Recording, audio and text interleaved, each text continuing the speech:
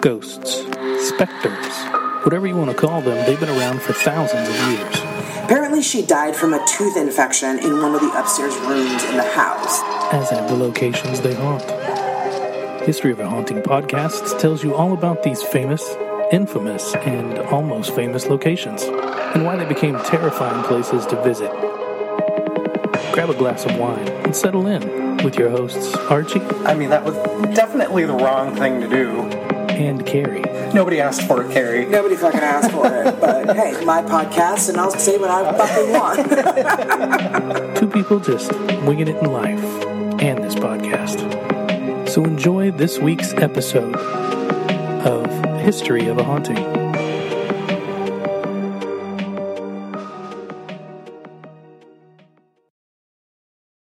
Hi guys, welcome to a special episode of History of a Haunting. This week we are releasing this episode on Inauguration Day because we are going to be talking to you all about White House, the ghosts of the White House. So Archie and I are pretty excited about this. I haven't stopped talking to him about it all week. I'm like, how's your part coming? And did you know this? And da-da-da-da-da. And so I am your host, Carrie. I am your host, Archie. And I'm Laura. Also a host. Yeah, sometimes. And I am your sarcasm supplier, Laura. We're going to jump right into the episode. I have one quick EVP. I want to promote that I'm going to be tomorrow, January 21st. I'm going to be on the Strange Oddities podcast with Matt Haas, and I'm very excited about that. We're going to talk all things, well, strange and odd. So, Oh, well, you'll fit right in. no, well, shut up. Shut up, I hate you. But he's right. So yes, join us wherever you get your favorite podcasts. And I will see you guys then. So yeah, be sure to tune in.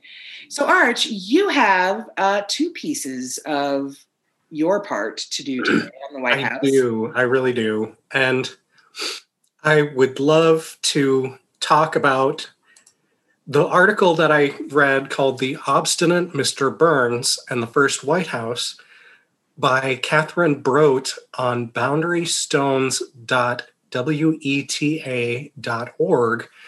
But the article is actually longer than the history I have for the White House. So I'm going to have to kind of cut this down. Okay. But basically, in 1791, General Washington was busy planning his namesake city. Congress had approved and gave the president the allowance to create the new capital and buy land. And David Burns was known for being a difficult neighbor. And if he believed that anyone encroached on his land, he immediately took them to court. Oh, and if that's he believed nice. if he believed that tenants defied property agreements, he forced them off the land. I feel like he's like the 1700 Sheldon Cooper. Oh, not even that. Sheldon would concede when he knew he was wrong. Would he though? Oh, yeah. But with Washington attempting to purchase Mr. Burns' land all the time, they were adversarial, to say the least. The article is pretty good, except for where they transpose first names. But it's really a fascinating read. Mr. Burns did relent after a while, ultimately selling off his property for premium price, acre by acre. Oh. Wait, and how many acres? I didn't get to read that part. 600 acres, right in the heart of what Washington planned for D.C. Wow, okay. That's a lot of money. Yeah, he got a lot of money. As a matter of fact, after Mr. Burns died, his daughter Marcia became one of the wealthiest heiresses in town. She ended up marrying General John P. Van Ness, a congressman from New York, who later became mayor of the city and the namesake of D.C. neighborhood that they lived in. They lived in a mansion on what remained of the property, a block surrounded by C Street, Constitution Ave, 17th Street, and 18th Street. According to legend, Marcia refused to demolish the little white house in which she had grown up. It stood on the property, a testament to her father's obstinance until the late 1890s. Of all the characteristics he had, that was what she wanted it to be a testament That's to. what it named, because that White House is actually named after the White House that Mr. Burns owned on the property. There's actually a pretty neat picture of the house with the Washington Monument behind it. Really? It's really a great article. I wanted to read the whole thing, but again, it's longer than the history portion I have. It is a really great article, yeah. But definitely look up The Obstinate Mr. Burns and the First White House. The article, again, is by Catherine Brote on boundarystones.weta.org. It's really a great article. It is, yeah. Archie was like, hey, I found this link, and it really is a wonderful article. And for those of you who are curious, no, Mr. Burns on The Simpsons is not named after this gentleman, because I was wondering. Because it sounds like the same guy. Like, he's kind of a penny pincher and kind of a douchebag. No, that was actually, that Mr. Burns was modeled after, I guess, one of Matt Groening's school teachers. I just looked it up. So. And this Mr. Burns was a bigoted Scotsman, so that's always fun. This family just sounds more and more fun, right? It can't get worse. And then Archie's like, oh, but wait, it can. Listen to this. Okay. All right. So basically, it's this dude's land that George Washington procured in whatever way, finagled, haggled, whatever. And they pretty much fought bitterly over it, which is funny because most of the area surrounding Washington, D.C. and in it is all swampland, marshes, and just like completely worthless. That's fascinating. But Mr. Burns fought tooth and nail. He knew that a government collecting taxes could pay a pretty penny, and he held out for it. So shrewd businessman. Okay. Yeah, but this is the land that the White House we know today is built on. Mm-hmm. Yep. Okay. Most of Washington is. That's interesting that they would pick such a locale, like that's just marshy swampland to build the capital of the nation on. Yeah. Yeah. It says a lot right now, but. Well, you have to take into consideration too, like New York was a lot like that. Oh yeah, that's true. And they, you just want the shipping a lot of times. And so the access to ports and waterways and whatnot. Well, you know what? Buckingham Palace in London is also built on land very similar. In fact, there's still the creek in the river that ran through that land. It still runs barely, but is still underneath Buckingham Palace. So, Oh, wow. Yeah, I guess maybe these, developers just have a better eye than I do, because I would be like, gross, swamp, marsh, no. Build it here in the middle of the rock-hard desert where there's nothing, including water. Right. Okay, so let's get into the history then. Sorry about that tangent. So what the information I got, I took from history.com, because the official White House history webpage was lacking in information, and Wikipedia had far too much. So I got mine from history.com. It's pretty succinct and to the point. Cool. The official home for the U.S. president was designed by Irish-born architect James Hoban in the 1790s. Rebuilt after a British attack in 1814, the, quote, president's house evolved with the personal touches of its residents and accommodated such technological changes as the installation of electricity. The building underwent major structural changes in the early 1900s under Teddy Roosevelt, who also officially established the, quote, White House moniker, and again under Harry Truman after World War II. Counting the Oval Office and the Rose Garden among its famous features, it remains the only private residence of a head of state open, free of charge to the public. Not long after the inauguration of President George Washington in 1789, plans to build an official president's house in a federal district along the Potomac River took shape. A contest to find a builder produced a winning design from Irish-born architect James Hoban, who modeled his building after an Anglo-Irish villa in Dublin called the Leinster House. Wait, Ms. World Traveler, is that properly how you say that? Irish word? I don't know. I'm failing my ancestors right now. Irish is, if you look at the written Irish, it's just like a bunch of continents. Oh my God. Oh, wow. She's one of us. I'm not even going to try again. It's a bunch of random letters. Like somebody just threw them up. Consonants. Like, that's a word. What she said, yes. Yeah. Okay. All right. Well, Erin, look that up. It's Leinster. I mean, Erin, baby girl's got her work cut out for her today. I'm going to just be honest. So it's probably Leinster instead of the extra I that I put in there for Lannister. Possibly. Like, I also have this word in my notes, and so I'm trying to find it. I don't know. We're Americans, and we're so sorry to everybody in Ireland. Please don't leave us. They're one of our top 5 countries of listeners. Oh. Well, I'll just continue. Yeah, just plow ahead. Fuck it. The cornerstone was laid on October 13th, 1792, and over the next 8 years, a construction team comprised of both enslaved and freed African Americans and European immigrants built the Aquia Creek sandstone structure. It was coated with lime-based whitewash in 1798, producing a color that gave rise to its famous nickname.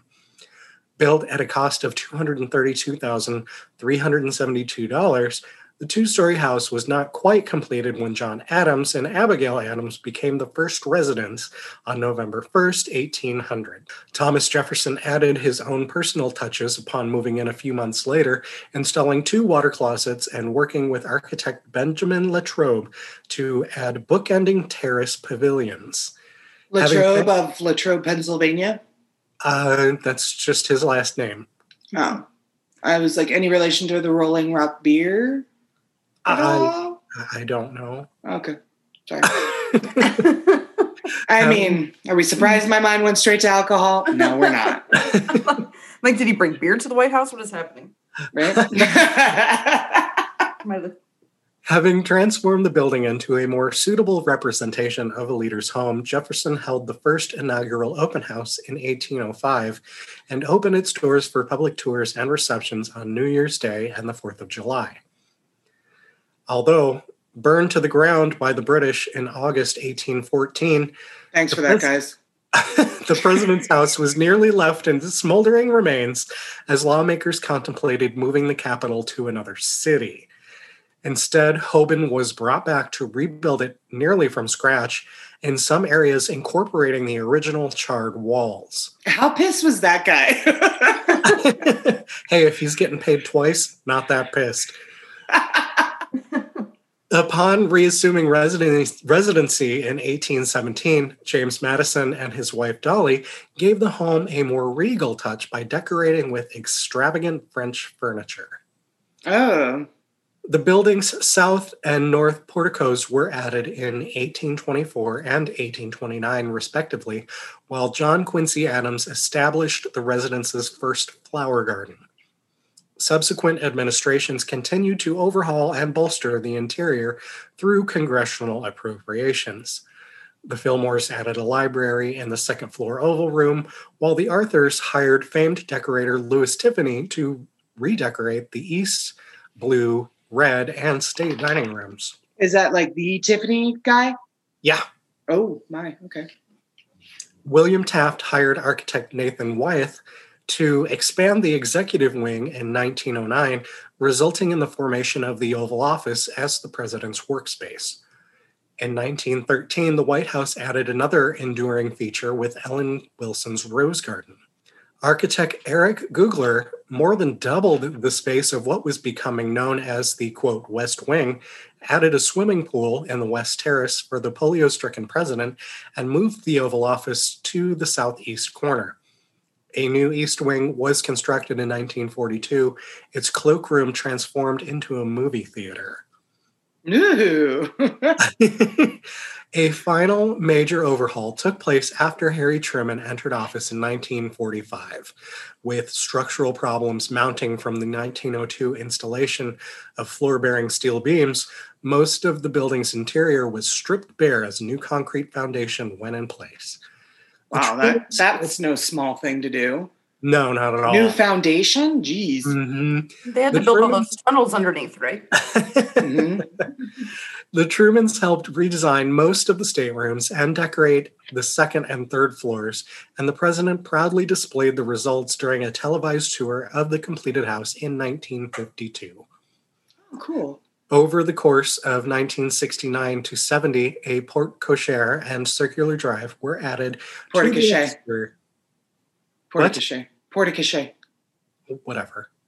Oh, yeah, it's the only word I know because a lot of hotels have them. Like you're all French all of a sudden. Fuck off. It's literally the only French It's word I like- know.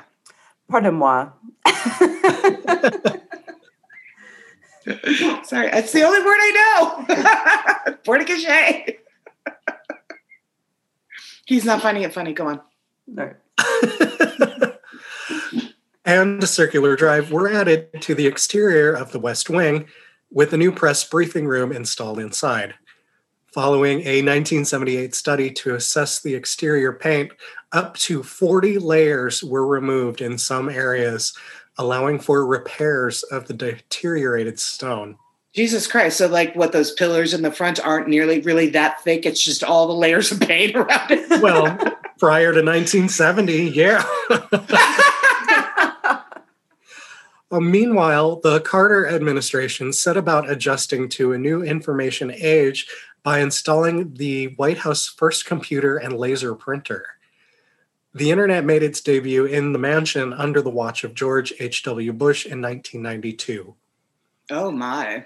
The White House today holds 142 rooms on 6 floors, the floor space totaling approximately 55,000 square feet. It has hosted long-standing traditions such as the annual Easter egg roll, as well as historic events like the 1987 nuclear arms treaty with Russia.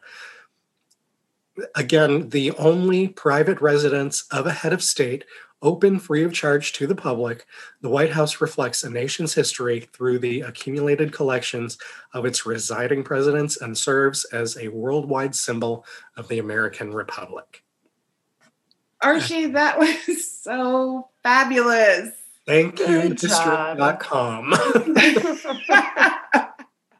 That was really, really great. I love it. Have either one of you been to the White House? Have you ever been to DC or gone on a tour of it? From me, that is a no, no, and no. No, and I've wanted to go. I just haven't wanted to go in the past 4 years. So I'll probably go maybe next year. I'd like to take Zane. Well, in truth, I wanted to wait till he was old enough to remember. So Yeah, and kind of appreciate it a little more. Yeah. yeah, I mean, plus the museums there. I mean, not just the White House and all the monuments and buildings. Yeah. The Smithsonian, you could spend at least I could just spend just a week. A weekend, yes. Yeah, Oh, yeah. and that's just one museum. There's so much to see and do. You really have to. If you really want to have a good experience, I think it's going to be a week trip. Absolutely. Yeah. We, Josh and I have wanted to take Coy for the longest time, but like you, Laura, we wanted to wait until Coy was old enough to appreciate it and even have knowledge that he's learned in school about some of these buildings and things like that. I went to DC when we actually visited my family in Raleigh because it's only about a 3.5 hour drive from Raleigh. Oh, I didn't realize it was that close. Yeah, it's super close. So when we went to visit my family in Raleigh when I was about 10, we went to DC and we went to the Lincoln Memorial and we went to the Smithsonian because I had to see Judy Garland's ruby red slippers and That's awesome. the National Air and Space Museum. And we didn't go on a tour of the White House. We did drive by it. And it's just, there's something like Buckingham Palace and like, Versailles and all of these other places where heads of state and kings and queens, there's just something really, awesome about seeing these buildings that you always hear about and that are just like Archie said, that the symbol of the American Republic. It was really, really fascinating. But like I said, I was 10. So when we go back, once we get to Raleigh, like that's our first road trip that we've planned, is a road trip to DC. Obviously we want to wait until we get settled in the house and like COVID calms the fuck down. But yeah, it's exciting and it's going to be like, visiting it for the first time and seeing that entire city for the first time since I was so young. Well, I've even found different places I've gone, if it's been like 10 years or something since I've been there, it's like a completely different experience. Yeah. And it doesn't matter how many times you've seen something on TV. When you actually go there, to me, it's always different to actually be in that place and really be able to take it in, the scale, the grandeur, the stuff that you just don't get from the TV, right. The depth and all of that. Like I always find it so much cooler to be there in person. It is. It really is, because you're in that space and you're like, all of these amazing and important historical events have happened here in this space. I remember when we were in London and Coy and I were walking through the nave of Westminster Abbey and thinking, kings and queens were coronated and walked down this very same spot, and weddings. And it's really quite overwhelming when you are in the very space where all of these amazing historical events took place in. I completely agree.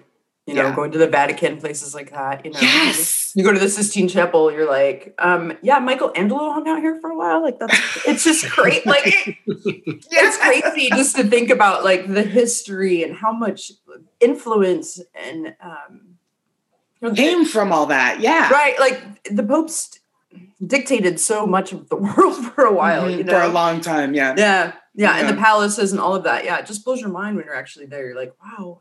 Yeah. I mean, even though America is still like a fairly young country compared to like Rome and England and, France, it's still, Washington, D.C. is still one of these, like, you can almost like feel the vibration of like the power in the city simply because it's Washington, D.C. So, I'm pretty excited about it. We're going to take a quick break, and we will be right back. And we're going to get into the plethora of ghosts this mansion has. So we will be right back. Awesome. All right. So welcome back, guys. Are you ready to hear about some ghosts of the White House? Yeah, let's do it. Okay. So I got my information from a lot of places. The hauntings are all pretty much the same, like on every place that you look, but some kind of expanded more than others. So I've got a lot of sources. AmericanHauntingsInc.com, WashingtonPost.com, History.com, VOANews.com, WeAreTheMighty.com, OurWhiteHouse.org, TravelChannel.com, BestLifeOnline.com, and BobVilla.com, not to be confused with the actual Bob Villa, the handyman guy. I was like, did he have this old house in the White House? Right. It's like, I just got Bob so Villa? excited, right? What? Sorry, Bob Villa, 1L, not 2. VILA. Well, that's kind of a letdown now. I mean, all right, welcome to this old house. White House. Mafia, get on that. Really missed a golden opportunity. Sorry to tell you, Bob Villa. All right, hang on. I saw saw Laura's eyes light up, and I was like, I gotta shut this down before it takes off. It's true. That happened. I got really excited. Yeah. I was like, I'm gonna track down this episode. Yes. I saw out of the corner of my eye. She was like, no, sorry. Sorry, I'm here to bring the sadness and disappointment. That's my part. Okay, so I'm going to start my. Thank you. I'm going to start my part out with this. On a lonely night in 1946, President Harry S. Truman went to bed at 9 p.m. About 6 hours later, he heard it. Knock, knock, knock. The sound against his bedroom door awakened him. He wrote to his wife in a letter that is archived in his presidential library and museum. In part, it read, quote, I jumped up and put on my bathrobe, opened the door, and no one there. He said, I went out and looked up and down the hall, looked in your room and Margie's, which was their daughter. Still no one. Went back to bed after locking the doors, and there were footsteps in your room whose door I'd left open. I jumped up and looked, and no one there. The damn place is haunted, sure as shooting. Secret Service said not even a watchman was up here at that hour. You and Margie had better come back and protect me before some of these ghosts carry me off. Aw. So there's no wife and children first kind of thing. They need to protect him. No. So in some of my later research, I found that his wife actually didn't like living in the White House. So her and the daughter primarily stayed at their other home in, I think, Maryland somewhere. So that's why they wrote a lot of letters to each other, because she didn't really like living in the White House. So Jared Broach is the founder of the company Nightly Spirits, and they do haunted tours all over DC, but the White House is their main. When he first started the company, the White House was the only place that he had done tours of. So he had said, quote, the White House has the best ghost stories, and I'd call them the most verified. Honestly, we could do a 10-hour tour if we really wanted to. So he went on to say that one of his favorite stories is about David Burns, who sold the land where the White House sits and whose voice has reportedly been heard in the Oval Office. But we're going to get more on him later. Fuck Washington. Like the most bitter ghost in the entire country. So when he was asked if he believes in ghosts, this gentleman said, for sure. And then he pointed to more prestigious authorities and their claims. He says, if I said no, I'd be calling about 8 different presidents liars. Wow. So one of those presidents would be Abraham Lincoln. He reportedly received regular visits from his son, Willie, who had died in the White House in 1862 at the age of 11 of what was probably typhoid fever. His wife, Mary Todd Lincoln, who was so grief-stricken by the loss that she remained in her room for weeks, spoke of seeing her son's ghost once at the foot of her bed. There are also reports of her hearing Thomas Jefferson playing the violin and Andrew Jackson swearing. So the country's 7th president, Andrew Jackson, actually answered to the nickname of Old Hickory. And apparently he did a lot of swearing, because the family's parrot had to be taken away when it started spewing obscenities during his funeral service.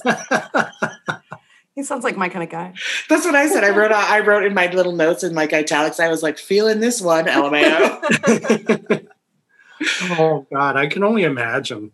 Right? Being able to be in such a place like that and be able to hear all these famous Yes. historical figures. Oh yeah. Swearing like sailor. Could you imagine? And like, think about it. So in Mary Todd Lincoln, like back then, like, you know, men didn't really behave that way around women because it was indecent and it wasn't respectful and it wasn't.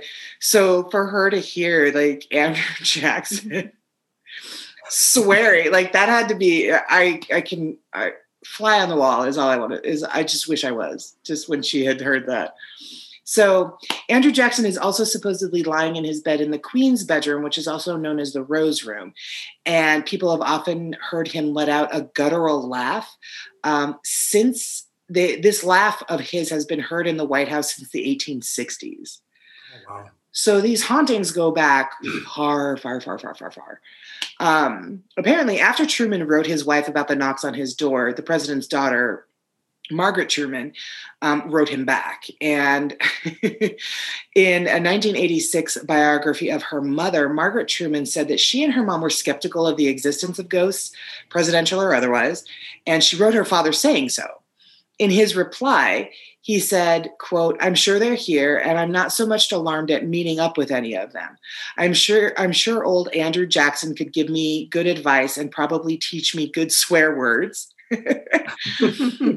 And I'm sure that old Grover Cleveland could tell me some choice remarks to make about some political leaders. So I won't lock my doors or bar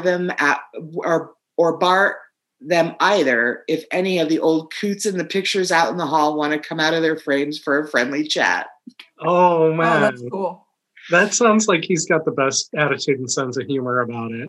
Yeah, and I guess he was really known for believing in ghosts and spirits and pretty vocal about his experiences in the White House. He didn't give a damn what anyone thought of him, president or not.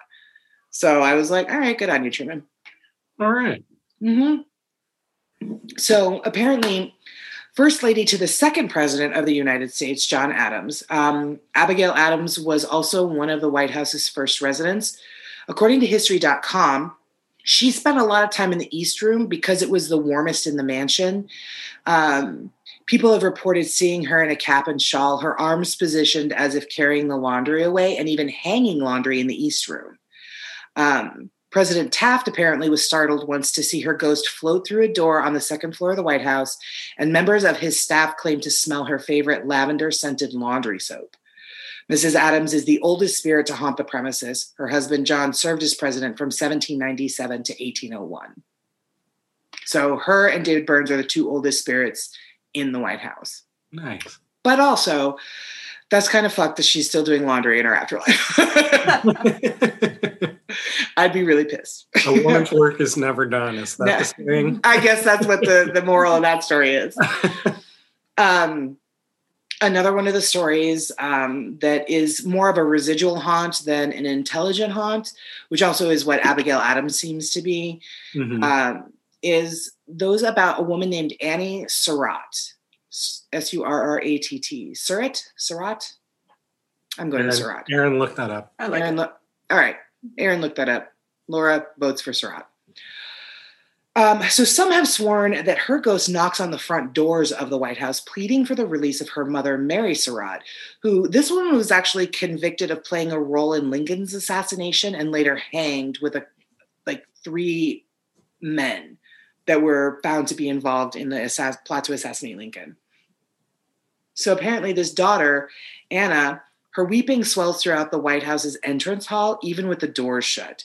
Apparently, on July 7th each year, which is the anniversary of her mother's execution, Anna's ghost paces back and forth on the front steps, supposedly awaiting the arrival of President Johnson. Now, President Andrew Johnson became president after Lincoln's assassination, and it was he who she begged for a pardon for her mother. So, let's see. This one I don't like, because of what this ghost has come to be called. But one little known spirit is the unidentified 15-year-old boy called the Thing that greatly frightened the Taft domestic staff in 1911. According to one of President Taft's military aides, he had written to his sister that, quote, "The ghost, it seems, is a young boy about 14 or 15 years old. They say that the first knowledge one has of his presence of the Thing is a slight pressure on the shoulder, as if someone were leaning over your shoulder to see what you might be doing." Apparently, President Taft ordered this military aide to tell the entire White House staff that the first member to repeat stories about the Thing would be fired. Wow. Yeah. So he wasn't as chill as Truman. Yeah. Now, there's a woman who was a seamstress. Her name was Lillian Rogers Parks, and she was a seamstress in the White House for 30 years. She wrote a memoir of her time in the White House in 1961, and she told the story of a valet to President Franklin D. Roosevelt, who reportedly heard a disembodied voice coming from a distance in the Yellow Oval Room, saying, "I'm Mr. Burns." During Harry Truman's administration, a guard heard a similar voice often. One day specifically, this guard thought it was then Secretary of State James Burns, and he went looking for him, only to learn that the secretary hadn't been at the White House that day. But apparently it's common to hear somebody around you, behind you, in your ear say, "I'm Mr. Burns." Creepy. Super creepy. Like he still wants recognition that it's his land. I'm guessing. He can't let the shit go. Okay. This is my longest part.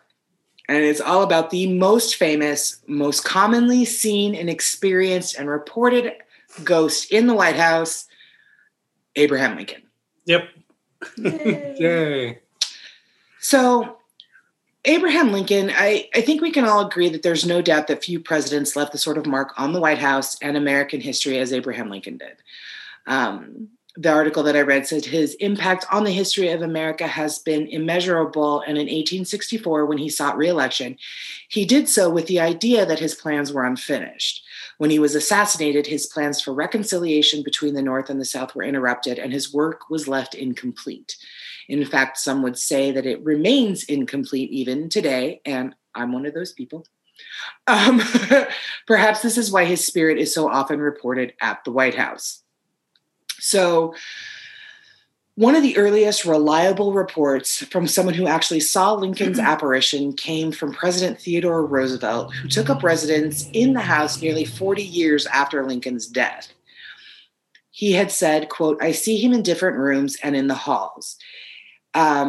In truth, it actually comes as no surprise that Roosevelt may have attracted the ethereal presence of Lincoln, because apparently Theodore Roosevelt greatly admired the former leader and quoted his speeches and writings often. So the gentleman that I talked about in the beginning, the tour guide that does tours of DC and nightly spirits tours, he said, and I read this in a lot of different articles, that apparently Lincoln always comes back whenever he feels the country is in need or in peril. They say he just strides up and down the second floor hallways, raps on doors, and stands by windows. And that is a majority of the claims that people have had that have seen him. So again, this Lillian Rogers Parks, the seamstress, she once investigated the sound of someone pacing an upper level of the White House. Another staff member told her the room in question had been unoccupied and that it was just old Abe pacing the floor. It's apparently a very common sound in the White House is just to hear like random footsteps and walking up and down the halls when no one is there, no Secret Service, no watchman, no nothing. It's an old place, like, you know. Mm-hmm. Okay, so then during the terms of President Calvin Coolidge, see, I can't say C words either. Consonants, Calvin Coolidge, whatever. There's one C word I can always manage to get out. She's really pissed. That word just flies out of her mouth. I'm so surprised. Like butter. So during the terms of President Calvin Coolidge, hey, I did it. His wife Grace actually encountered Lincoln. She stated that he was dressed in black with a stole draped over his shoulders to ward off the drafts and chills of Washington's night air. She explained that one day she passed by the Yellow Oval Room. Did you guys know there was more than one Oval Room in this place? Because I didn't. No, when Archie was doing the history too, I was like, they moved to a different Oval Room. I'm like, how many Oval Rooms are there? There's a couple. There's a couple Oval Rooms, and then there's the Oval Office. Right. Oh, okay. Yeah. All right. Well, weird. So she was startled to see that. Wow.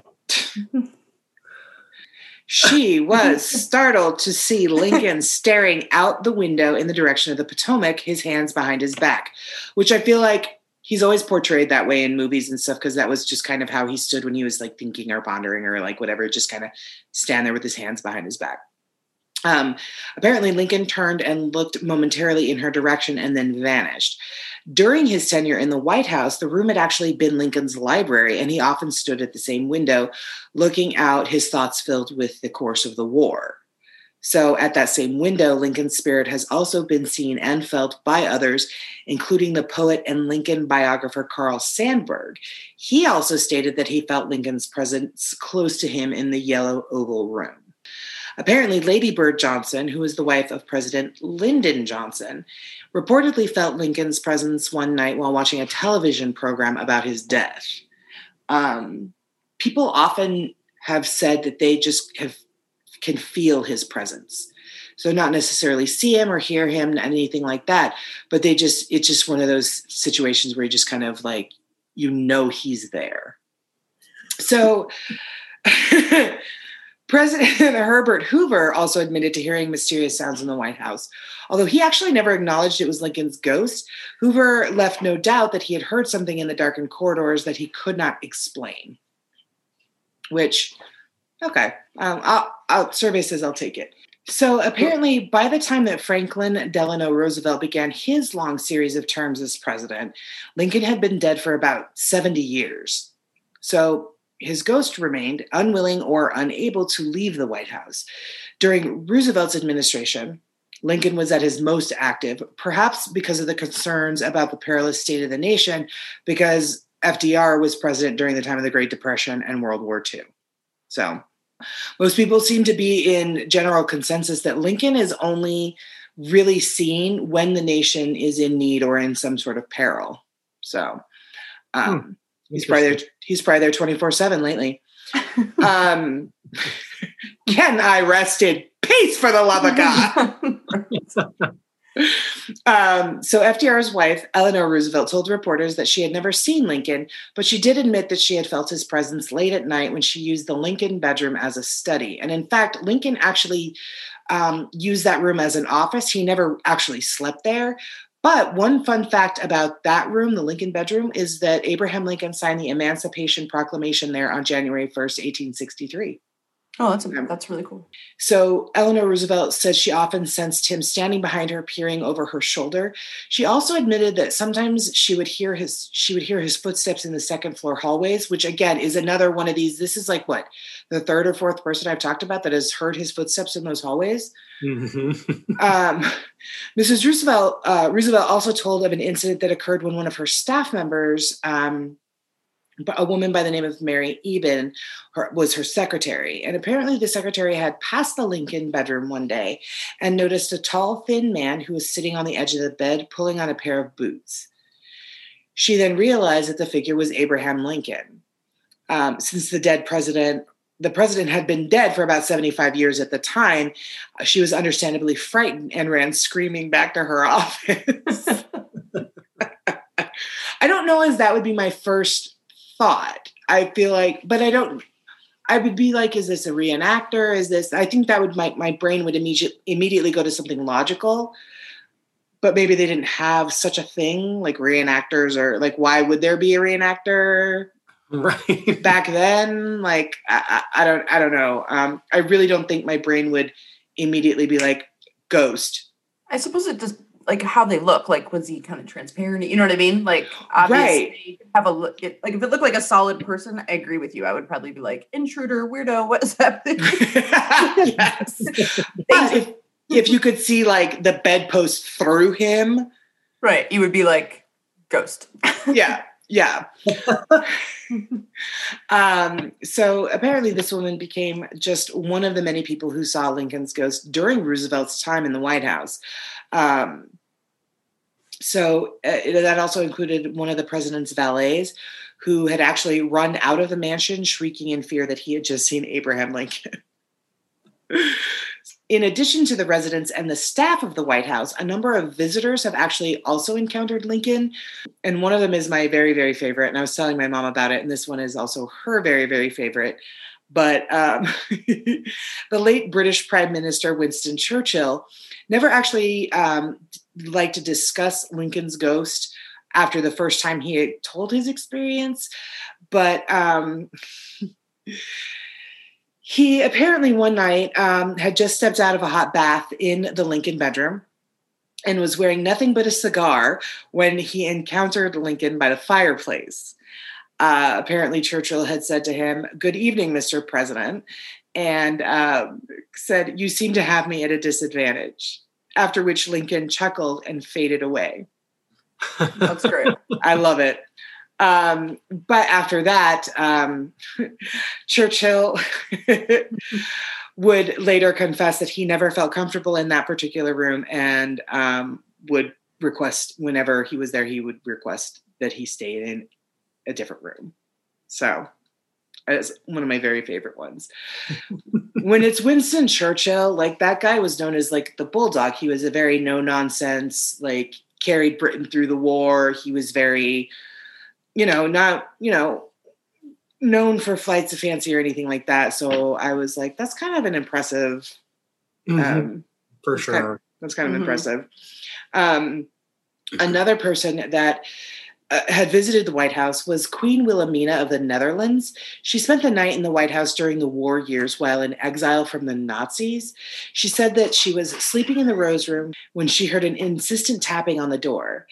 Apparently, it was quite late at night, and she assumed the summons must be important, so she quickly opened the door. There, standing in the doorway, was Abraham Lincoln.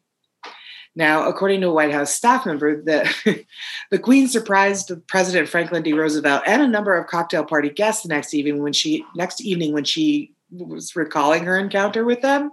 She told them that after seeing the apparition, everything went black because she had fainted, and she later woke up on the floor. By this time, the ghost had vanished. First Lady Grace Coolidge had spoken in a magazine different accounts of seeing him looking out a window in what had once been his office. And then apparently Dwight D. Eisenhower made no effort to deny the experiences that he had with Lincoln's ghost. He told his press secretary, James Haggerty, that he frequently sensed Lincoln's ghost in the White House. One day he said that he was walking down a hallway and the ghost of Abraham Lincoln approached him from the opposite direction. Eisenhower said that he took the encounter in stride after the horrors of war. The specter of Lincoln was probably a welcome sight.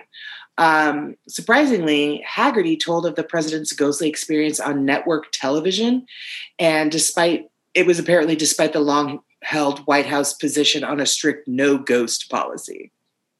So, Jackie Kennedy, who occupied the White House with her family and husband John F. Kennedy exactly 100 years after the Lincolns lived there, admitted that she sensed Lincoln's presence in the mansion. There is no record of President Kennedy encountering the ghost, but Jackie told reporters in 1961 that she found the White House to be cold and drab and disliked much of the furnishings. With this in mind, she undertook a major renovation. So apparently, when she had completed the widely publicized refurbishment, the White House was freshly painted and redecorated, and this is when Lincoln's ghost began to stir again, which is a common thing as well. If you do any sort of renovation or construction in a location, it generally tends to kick up the paranormal activity. Yeah. Yeah. So this article said that likely he was unsettled by the massive alterations in the house. And it was during the restoration that Jackie Kennedy began to encounter his ghost. Apparently, while he occupied the White House, Lincoln actually paid little attention to the furnishings and was once very angry with his wife, Mary Todd Lincoln, when she spent too much money decorating, quote, this damned old house. I was going to say him and Bob Villa would not be friends. Right. Okay. So apparently, despite official denials, members of the first families continued to encounter Lincoln's specter. When Gerald Ford was in office, his daughter Susan publicly acknowledged her belief in ghosts and made it clear that she would never sleep in the Lincoln bedroom, or that room, as she called it. According to one account, Susan actually witnessed Lincoln's spirit. Now, fun fact about Gerald Ford, and you guys might have known this, but maybe some of our listeners didn't. Gerald Ford was actually, I think there were 2 presidents that were not actually elected to the office, and Gerald Ford was one of them. So he was the Speaker of the House, and during the Nixon administration. So Spiro Agnew was the vice president that resigned because he was doing shady shit. And then, of course, we all know Nixon resigned because he was doing shady shit.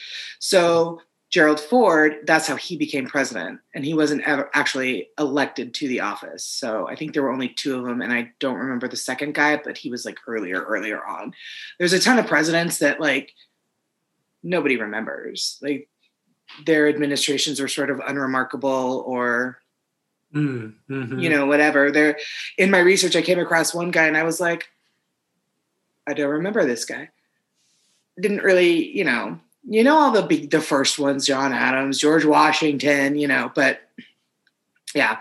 So the second guy was also one of these forgettable presidents. Yeah, I would hope for an unremarkable presidency. What's that like?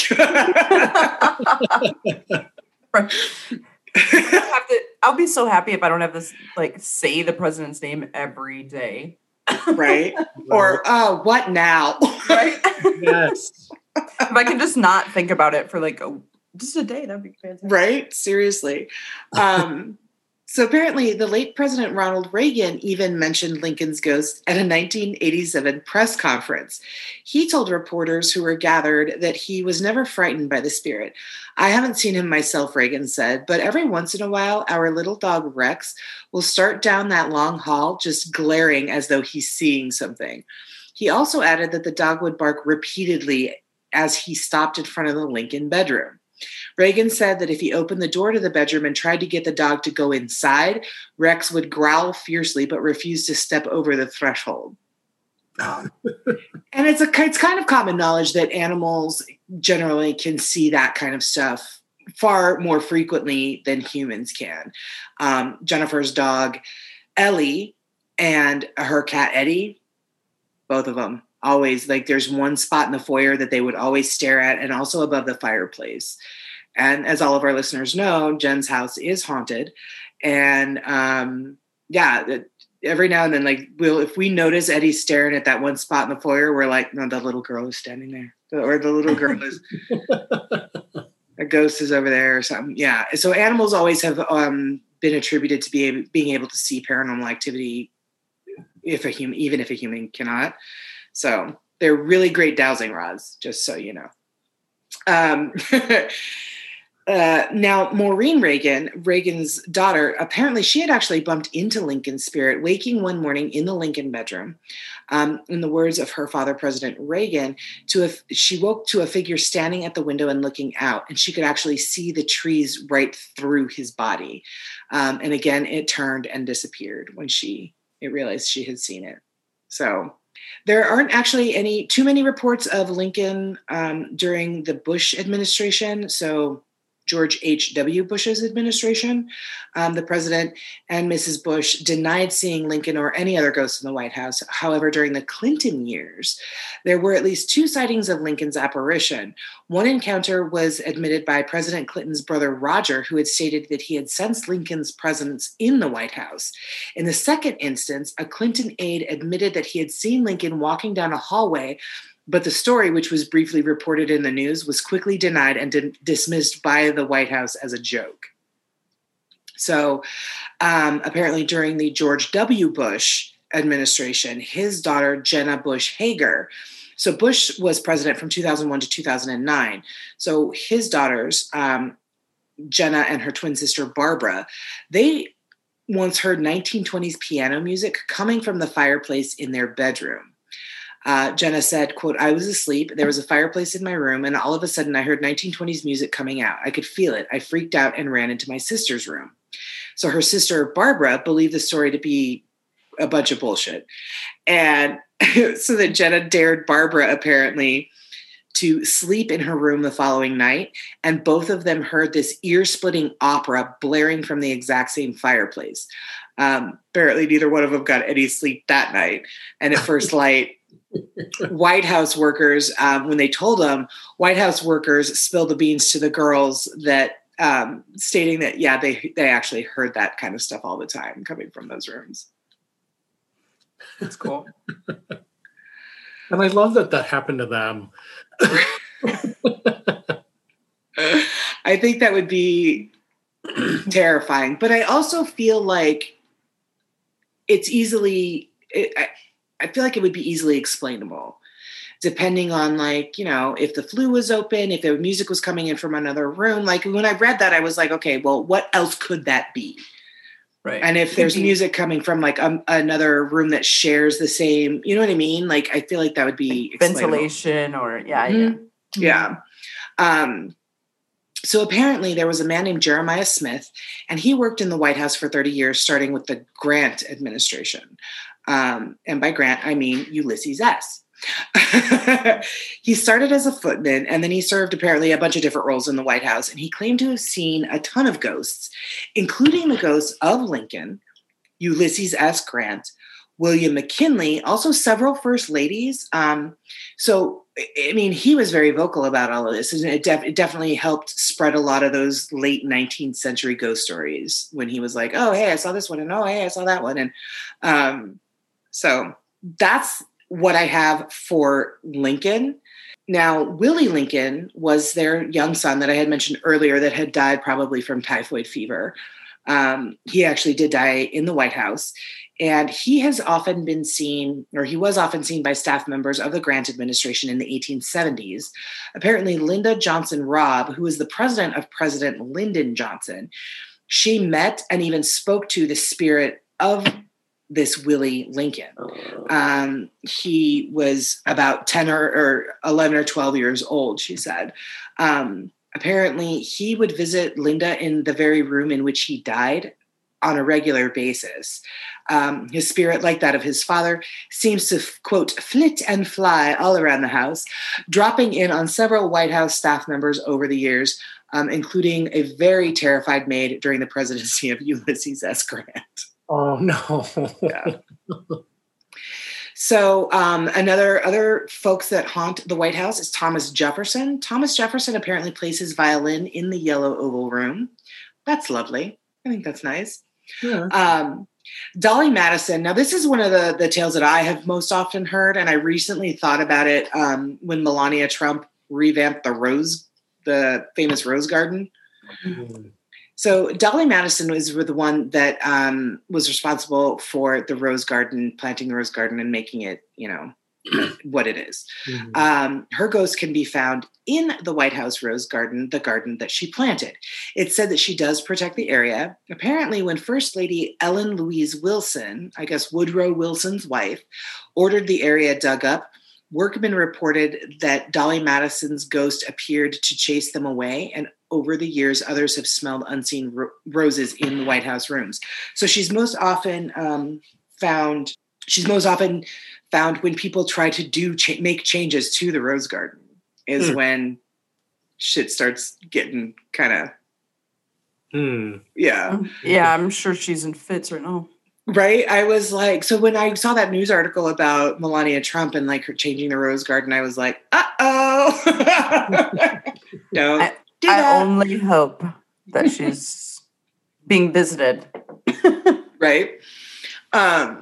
So now John Tyler is also another former president that haunts the White House. He actually, this is quite lovely. He haunts the Blue Room.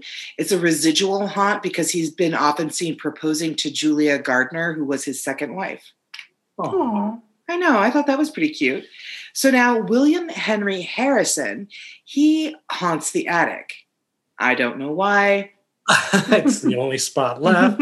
Right. The rest is full. There's ghosts. Sorry, we're already here. We're haunting this one. Could go to the attic. Kind of seems like that, right? Right. So apparently, Harrison was actually the first U.S. president to die in office. He actually succumbed to pneumonia after serving just 1 month. Now he is said to haunt the White House attic, where he's heard rummaging around. Nobody knows what he's looking for, and his ghost either refused to leave or just can't. So that's a terrible legacy. Finally make it to president. die after 1 month, stuck in the attic forever. Right. Well, at least Abigail gets to do laundry. I mean, yeah, at least she's not stuck in the attic. Legend says that Harrison was cursed after army troops under his command, I'm so sorry to my ancestors, killed Tecumseh, Tecumseh, a Shawnee leader in the War of 1812. Tecumseh? Tecumseh. So legend says Harrison was cursed after army troops under his command killed a Shawnee leader in the War of 1812. It's also haunted by an unnamed British soldier who apparently perished during the War of 1812. That gentleman roams the White House grounds holding a torch. So that's got to be kind of terrifying to see. According to the White House Historical Association, not every ghost who haunts the White House is a well-known figure. Presidents have also spotted lesser-known apparitions like the one that's being called the white-haired old man, who apparently appeared to Ulysses S. Grant. The same ghost also reportedly disturbed President Chester Arthur. This is the guy I was like, Chester Arthur? I didn't know there was... Anybody remember him? No. No. It kind of means he did a good job, though, right? Like, he didn't fuck up. Like, we all know the ones that fuck up real bad, so, like... Right. I mean, he didn't save the country from anything, but he also didn't fuck the country up. So. Right, so, all right. I give you a solid B. Yeah, buddy. Right. All, round of applause for the quiet wallflower president. Right. Yay. So apparently, a journalist described what the ghosts look like according to the president and his staff members. In an 1883 article, the Washington Critic described the ghost who haunted second-floor bedrooms as, quote, an aged and bent man with long phosphorescent white beard and hair, ghastly and wavy, bright and glaring eyes, and long, scrawny fingers. His walk is noiseless but stately, and his presence is always indicated by a peculiar electric sensation which pervades the surrounding air. And I thought that was one of the most beautiful descriptions of an apparition I have ever read. It's pretty spot on, isn't it? It's pretty neat. Right? Also, Arch, this one's for you. Uh-oh. The demon cat. Oh, God. This spectral feline is supposedly seen before a national disaster. The size of it depends on how close the viewer is to the cat. It starts as a little kitten, but grows even more fierce as one gets closer to it. That sounds a lot like Jennifer and Mike's cat, Eddie. Apparently, it was reportedly seen before the stock market crash of 1929, World War II, and before the Kennedy assassination. So it's yeah. If you see it, then fucking buckle down because some shit's about to happen. Most recently, in 2009, then First Lady Michelle Obama told visiting school children that she and President Barack Obama sometimes heard strange noises in the hallway at night, and other times some Obama family members felt like something was gnawing or chewing on their feet. Don't love that at all. Creepy. Mm-hmm. Massively creepy. And then my last ghost claim about the White House is really more of a funny story. So apparently, and then after this, I've got some fun facts about the White House. So apparently, Sasha and Malia Obama used the White House ghosts for some funs with their friends. And during a slumber party one night, as they ate, which I can picture it already, as they ate late night snacks like chocolate-covered pretzels and flavor-blasted goldfish, which, by the way, are two of Coy's favorite snacks, Malia started telling her friends about the spooky presidents of the past that now roam the halls of the White House as ghosts. And as the girls grew quieter and quieter, they heard a whisper. which was the ghost of George Washington. Apparently, he told Malia how great a job her father was doing in office and how proud she should be of him. So she was like, I don't think so. I'm not afraid of this. I'm going to find out where this is coming from. So her and her sister Sasha crept to the kitchen from where the whispers were coming from. And when they walked in, all of a sudden there was this crash, clang, kaboom of all the pots falling to the ground. And as they turned on the lights in fright, Sasha discovered the source of both the clanging and the whispering, which happened to be her father, Barack Obama, playing a prank. I read that. It was like, because it was at the end, it was like the last story in a list of like all these ghost tales. And I'm like, holy shit, oh my God. And then I got to the end and I was like, oh my God. That's even better though. Like it's such a dad thing to do, you know? Right? Right. Oh, man. The ghost of George Washington saying what a great job her father was doing. Your dad's the best. Right? It was, Oh, it was, yeah, it was really amazing. I thought That's it was the greatest thing I've heard all day. Isn't it? Yeah, I had to end the haunting portion with that because I thought it was really fucking hysterical. So that's what I've got on the White House ghost, you guys.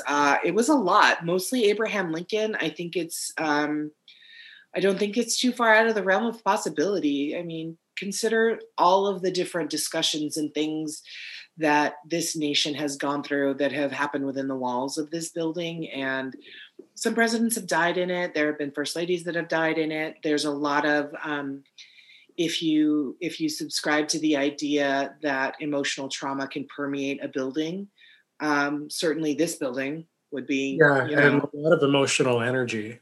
Mm-hmm. Yeah.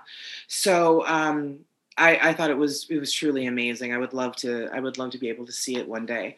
So as always, and I don't get to do it often, but Arch, I love me a good list of fun facts. And I had to list a bunch of fun facts about the White House. So, All right. Yes. Now, just to kind of recap what you had said in your history part, first and foremost, the White House is a mansion. The White House residence does span, like Archie said, 6 floors, includes 142 rooms and 35 bathrooms. So that makes for 412 doors, 28 fireplaces, 8 staircases, and 3 elevators.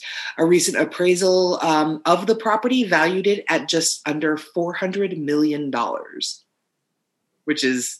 Wow. Mm-hmm. Yeah. Like, are we getting a mortgage? Why are they appraising the White House? Right. On Zillow for that? I don't understand. Right. Interest rates are good. I'm going to get a refi. Right. I mean, they're historic lows, guys. So apparently, though George Washington was responsible for commissioning the construction of the White House, choosing this site, and browbeating David Burns, he actually never lived there. That honor went to President number 2, John Adams. So George Washington's term ended in 1797, 3 years before the White House was completed in 1800, and Washington actually died in 1799, meaning he never even set foot in the completed building. He is the only U.S. president to have not lived in the White House, which I thought was really quite interesting. But I have also been to Mount Vernon, where he's buried, and I mean his actual home. Oh my God, the history back there. I'm so excited to be so close to it and be able to see all of this again. It's going to be a lot of fun. So what I found most interesting, and because this episode is coming out on Inauguration Day, I found this fun, interesting little tidbit where the article started out, nobody likes moving day. But you can bet that yours is nowhere near as stressful as moving day at the White House. So I took a lot of comfort in this particular part because, good God. So apparently, all of this takes place as soon as the sitting president leaves the White House for the president-elect's inauguration ceremony. As we all know, that's a little different this year. But as soon as the sitting president leaves the White House, the move starts. So from that moment, staffers and movers have about 5 to 6 hours to move out all of the sitting president's belongings and move in the belongings of the president-elect. Not only is the furniture changed and the artwork swapped, but the walls are even repainted too, as per the request of the incoming first family, all in 5 to 6 hours. Jesus. Wow. Yes.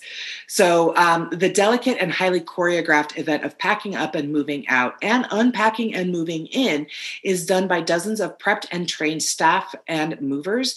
Typically occurs in that 6-hour window when both the exiting and entering presidents and their spouses attend Inauguration Day ceremonies on Capitol Hill.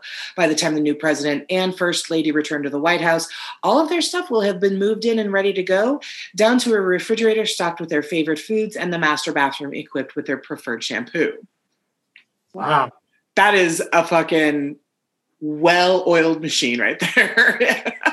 Right? Wow. What company is that? Right?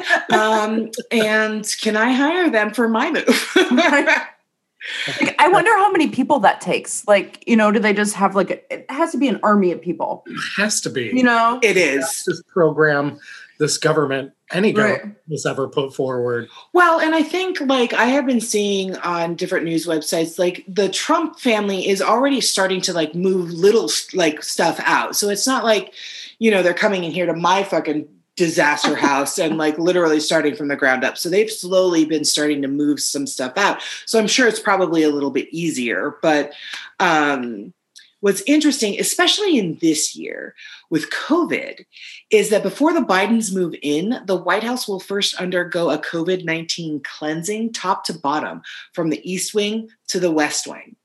And apparently, according to federal contract data reviewed by this news organization, the total for the amplified White House inauguration deep clean because of COVID hovers right around $500,000. Wow. Oh, I'm sure. Right? It's a lot of Lysol wipes. Mm-hmm. Right. No wonder you can't find it in stores. So apparently it does include $127,000 for what one government order refers to as 2021 inaugural cleaning. That's actually separate from a $44,000 order for carpet cleaning and the $115,000 purchase agreement for the 2021 presidential inauguration and transition carpet replacement and installation to correct the current floor condition of selected interior floors for various offices. Basically, all new carpet within the East Wing, West Wing, and executive office buildings. Wow. I know. In traditional administration swaps, the bulk of the cleaning, while thorough, is done predominantly by White House staff, housekeepers, butlers, and ushers, and upkeep such as electrical fixes and small maintenance jobs are completed by White House workers, of which there are typically 90 to 100 in roles that range from pastry cooks to florists to plumbers. It's absolutely insane. So I just thought it was really interesting that all of this shit takes place in the entire time that the inauguration is going on. I thought it was amazing. One of the perks of being president is living rent-free in a $400 million mansion. But that actually hardly makes up for the expenses that come with moving into the White House. So despite making a 6-figure salary, the president is actually responsible for paying for all meals at the White House and elsewhere, all events, including the wages for those working the events, and even transportation. So apparently many presidents have left the White House in massive fucking debt, such as Bill Clinton, whose debt totaled between $2.28 and $10.6 million by the time he left office. Wow. Apparently, Harry Truman, he commissioned the White House's first bowling alley. FDR oversaw the transformation of a cloakroom into a 42-seat movie theater. That's a hell of a cloakroom. It's because he needs to sell tickets. Pay his bills. Right. Hillary Clinton had actually converted one of the sitting rooms into the music room so that her husband could play the saxophone. And situated below the North Portico, the basement of the White House could rival any indoor shopping mall. This space includes a flower shop, the White House Carpenters and Engineers shop, which is responsible for repairing and maintaining furniture and equipment, a dentist's office, and even a bowling alley added by Richard Nixon in 1969. Wow. So the place has 2 bowling alleys? Mm-hmm. God. So while the White House still has an exterior pool, its interior pool is now hidden beneath the floors. The indoor pool, Arch, I believe you had talked about that FDR had put into the house in 1933 to kind of soothe his polio. Mm-hmm. Yes. So that pool is actually underneath the current James S. Brady press briefing room. And that room in 2000, it was actually renamed the James S. Brady press briefing room in honor of James Brady, the press secretary who had been shot and permanently disabled during an assassination attempt on President Ronald Reagan in 1981. So, yeah, I thought that was amazing. This is my mom's favorite fun fact, because of course I had to like read them all to her. So Tom Hanks was apparently, Archie's like, what? Tom Hanks apparently toured the White House in 2004, and he was shocked to find out that the press room was missing a coffee machine. And as the kind man that he is, he bought them one. So 6 years later, he sent them a new one after noticing that it was getting run down. And finally, in 2017, he sent the White House press corps a third gift. This time, it was a $1,700 espresso machine, along with a note reading, quote, "Keep up the good fight for truth, justice, and the American way, especially for the truth part." So my mom was like, of course he did. He's so amazing and wonderful. He really is, though. That's so Tom Hanks. Right. That's what she said. She's like, he's actually kind of known for doing very creative and like purposeful things like this. Yeah, he's known for being super kind, which is great. Like, what a wonderful reputation to have. I think so. I think my mother would genuinely be heartbroken and horrified if there was some like true scandal that would ever come out about Tom Hanks. She would be crushed. Besides his love of volleyballs, I think we're. That creepy love of volleyballs where he paints bloody faces on them. Yeah. Other than that, it's fine. It's fine. It's just fine. Totally normal. Okay. So Tom Hanks is a true American angel, is the moral of that story. So now apparently the White House has hosted its fair share of parties, including many banquets. The state dining room is the larger of the two dining rooms in the White House and can seat up to 140 guests. Otherwise, the kitchen can serve hors d'oeuvres to as many as 1,000 people, which sounds impressive, but I also know the statistics of Buckingham Palace, so it's really not that impressive. The White House kitchen is staffed by some of America's greatest food chefs who adjust their menus to the president's taste, which some requests have included pork rinds covered in Tabasco for George H.W. Bush, so the late George H.W. Bush. And I find this gross because I can't imagine it, but Coca-Cola flavored jelly for Bill Clinton. I didn't even know that was a thing. I would try that. Coca-Cola flavored jelly? Really? Yeah. They do like a Dr. Pepper barbecue sauce that's really good. Oh, yeah, that does sound good. Yeah. So, like the sweet with the jelly, I think would probably be good. Yeah, I'd definitely give that a shot. So now, Archie, you had mentioned in your portion that James Hoban, who was the Irish immigrant that was that actually had like won a contest that George Washington had put out to design and build. Built the White House twice. Built the White House twice, yes. So as you had mentioned, he was greatly influenced by a building in his native Ireland, the Leinster House. Leinster? Leicester? Leicester. Leinster. Oh, yours has an N in it. Leinster. Leicester is in England. I told you they just throw in consonants. Forget it. Consonants. God damn it. Their words are spelled with a lot of not vowels. Right. I do not want to buy a vowel. I need the other thing. The Leinster House in Kildare, Dublin, does bear a striking resemblance to the White House in several ways, including a triangular pediment supported by 4 columns, dentil moldings, and opposite-facing chimneys. In addition, now, Laura, this is when I need your help. Apparently, in France, just outside of Bordeaux, did I say that right? Bordeaux, yeah. Okay. Come on, it's a wine. I know you know that. Well, I was It's purple I was- wine. I was trying to just ease you into the French. I did know that. Now here we go. Périgord Noir region of France, Perigord. Yeah, Périgord. Okay. I know Noir. Also a wine. Yes. Heard of a wine name? You know that? Region of France is the Chateau de.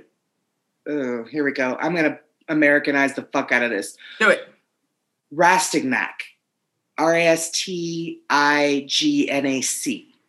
Chateau de. Mm-hmm. Rastonov. Yeah. Rastignac? No, Okay. you would see. You say the C. Oh, okay. You pronounce the C. Do you say knack like a Raston. big ol' American? Yes, the French are actually now starting to emulate us in there. Cool. They should. Instead of actually sounding like shit sounding pretty, they're like, nah, let's do it the other way. Yeah, right. We're the best. Anyway, in the Périgord Noir region of France is the Chateau de Rastignac, whatever. A building, sorry, France, a building that also bears an impressive resemblance to the White House. Apparently, the building's records were mostly destroyed after the chateau was torched during World War II, but some claim it was the inspiration for Thomas Jefferson's remodel of the White House during his 2 terms in office, because he spent a significant amount of time in France as the U.S. minister plenipotentiary. Did I say that right? Plenipotentiary. Plenipotentiary? Sure. Hooked on phonics works for me. I can't even say consonant. I don't know why you would ever listen to anything.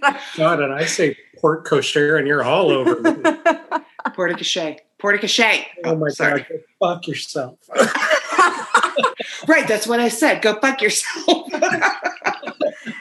Right? I think it's pronounced fuck you. With the P is silent. Right? The emphasis is on the U. Yes. So, okay. Oh, God. FDR is the man responsible for actually making the White House entirely wheelchair accessible. Today, it's common knowledge that FDR was paralyzed below the waist due to polio, but at the time, he kept his condition hush-hush. In his additions of elevators and ramps made the White House one of the first wheelchair-friendly buildings in Washington. Now, you touched on this part a little bit in your history. Because of the Great Depression, Roosevelt had very little budget for annual repairs to the White House, and as a result, the building was literally collapsing. Nobody had actually realized how structurally unsound it was until engineers started working on President Truman's balcony in 1948 and found that not only were the floorboards cracking, but they were also swaying beneath people's feet. They found that the building's weakened wooden beams were at risk of giving way at any moment. So I thought I was like, really, 1948? It took you guys that long to realize that, like, this shit's about to implode. Like, wooden foundations are a bad idea. Right. So apparently most of what we associate with the White House takes place in the West Wing. There's the Situation Room, the Cabinet Room, and of course the Oval Office. However, none of that actually existed before Teddy Roosevelt called to have an executive office building built alongside the residence in 1902. So I don't know as many people realize that the West Wing isn't actually in that famous front. It's not in the actual main building of the White House.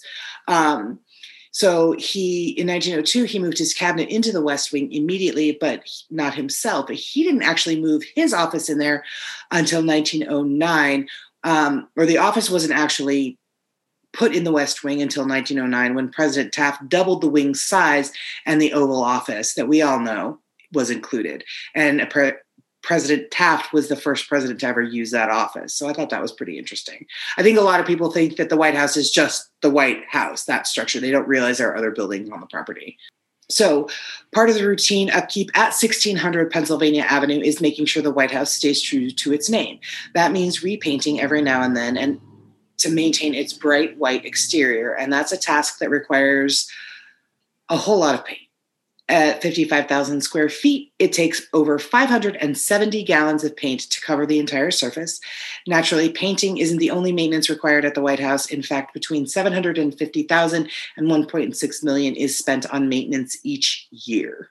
So I can't afford that in the mortgage. Sorry. Like all high-profile buildings, the White House has a secret entrance for the president and secret visitors. It opens onto H Street in Washington, D.C., and passes through 2 tunnels and an alleyway before arriving at the White House basement.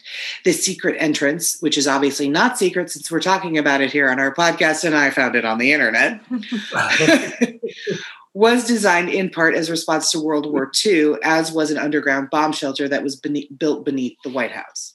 In the book, The Residence by Kate Anderson Brower, which was published in 2015, this book takes a look at the lives of White House service staff and reveals the hidden world of what they call simply the House. One of the particularities revealed in this book is that open staff positions are never advertised for the White House. All employees are found via word of mouth or recommendations. As a result, many employees belong to families that have been working in the White House for generations. Oh, wow. Yeah, I thought that was really interesting because I know that, so like the Queen of England. Background check? For real. Like they're going all the way back to like the hospital you were born in and the people working there at the time. But I know that like the Queen of England, when any one of her palaces and houses are looking for staff, they do put like, it's advertised. You can apply to be a gardener or a chef in Buckingham Palace. But White House, no.